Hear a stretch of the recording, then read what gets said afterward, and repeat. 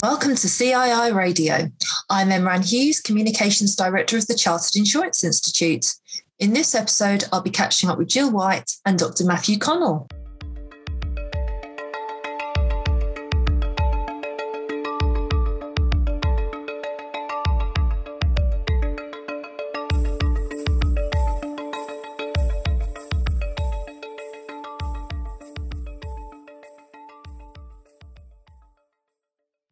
In this episode of the podcast, we'll be exploring the findings of the CII's Shaping the Future Together consultation for learning and assessments. I'm joined by Jill White, Chief Customer Officer of the CII, and Dr. Matthew Connell, Policy and Public Affairs Director of the CII. Hello, Jill and Matthew. Hi.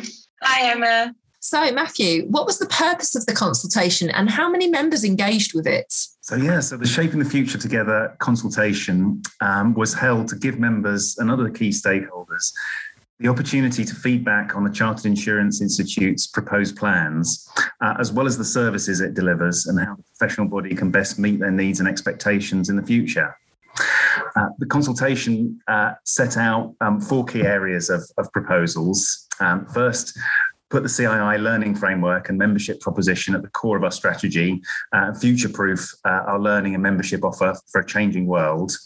Second, evolve how the CII strengthens professionalism and public trust across both insurance and personal finance professions. Third, ensure the CII's governance structure is robust and fit for purpose. And finally, and probably most importantly, ensure members are at the heart of all the CII does. Throughout the consultation period, which went all the way from 15th of October to 17th of December 2021, the CII actively engaged with members, students, corporate customers, the public, and key stakeholders. A range of opportunities were provided for them to participate in the consultation and share their views. This included inviting them to give their feedback via an online consultation, as well as a dedicated programme of consultation events. Individual responses via the online consultation were received from 1,149 insurance and personal finance participants.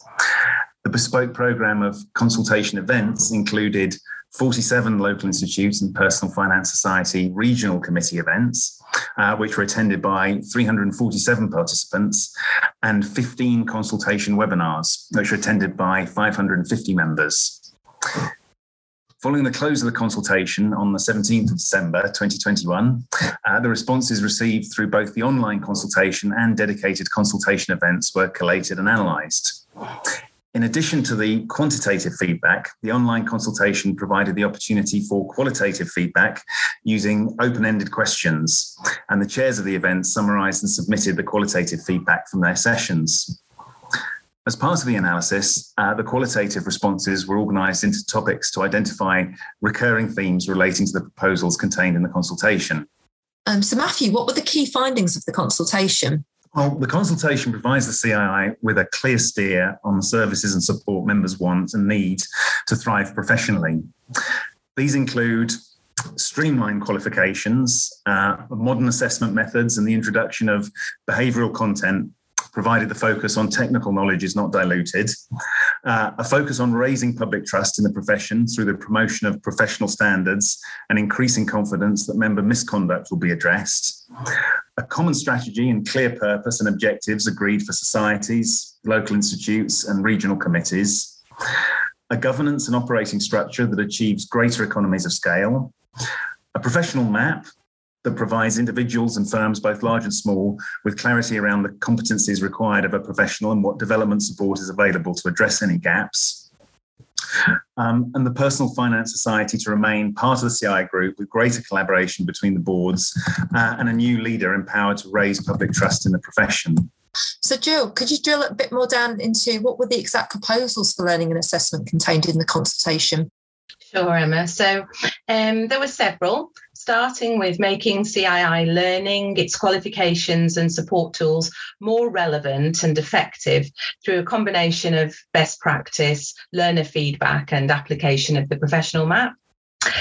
Then we had targeting sector-specific skills and behaviours as well as the technical knowledge, the applied technical knowledge. This includes introducing new learning and experience assessment and changing some of the CII assessments to bring in more flexibility and realistic assessed tasks, much more of a practitioner experience than memory. We agreed that we will make the qualification pathways clearer and simpler, and supplement them with certified development programs. We'll make it easier and fairer to convert previous study to CII qualification pathways. Additionally, we'll ensure a wider range of CII and partner learning content is available at the appropriate stage and level for all of our members' careers. And finally, we will help members to expand their horizons with career development tools and resources. That's great. Thanks, Jill. So there's clear consensus on the need for streamlined qualifications, modern assessment methods, and the introduction of behavioural content, providing, as both you and Matt have noted, that the focus on technical knowledge is not diluted.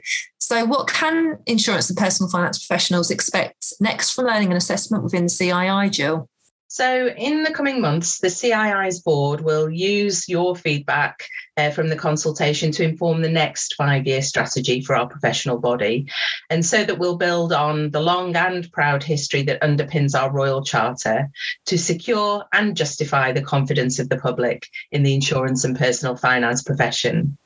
The CII's leadership team, working with a colleague group, will seek to move quickly to begin prioritising and implementing those proposals for which the consultation has shown clear support from our members.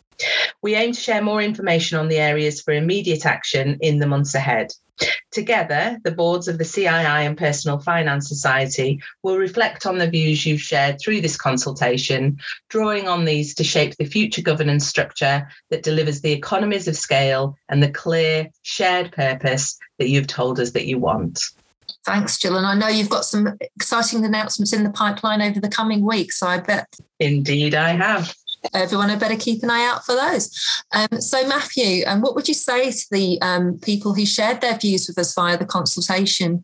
Well, I'd like to say a massive thanks once more to everyone who took part in that consultation. And of course, we're going to provide regular updates to all members as the work progresses. I think as the consultation's shown, or hopefully as the consultation's shown, we're committed to engaging with our members to understand your needs and expectations so that we can best enable and empower you with the skills, knowledge and support you need to thrive professionally and help raise consumer confidence and trust in both insurance and financial planning professions. Thank you, Jill and Matthew, for sharing this information, and thank you for listening to this episode of CII Radio. To find out more, visit thejournal.cii.co.uk/podcasts or follow us on Twitter at CII Group. Until next time, stay safe and thank you for listening to CII Radio.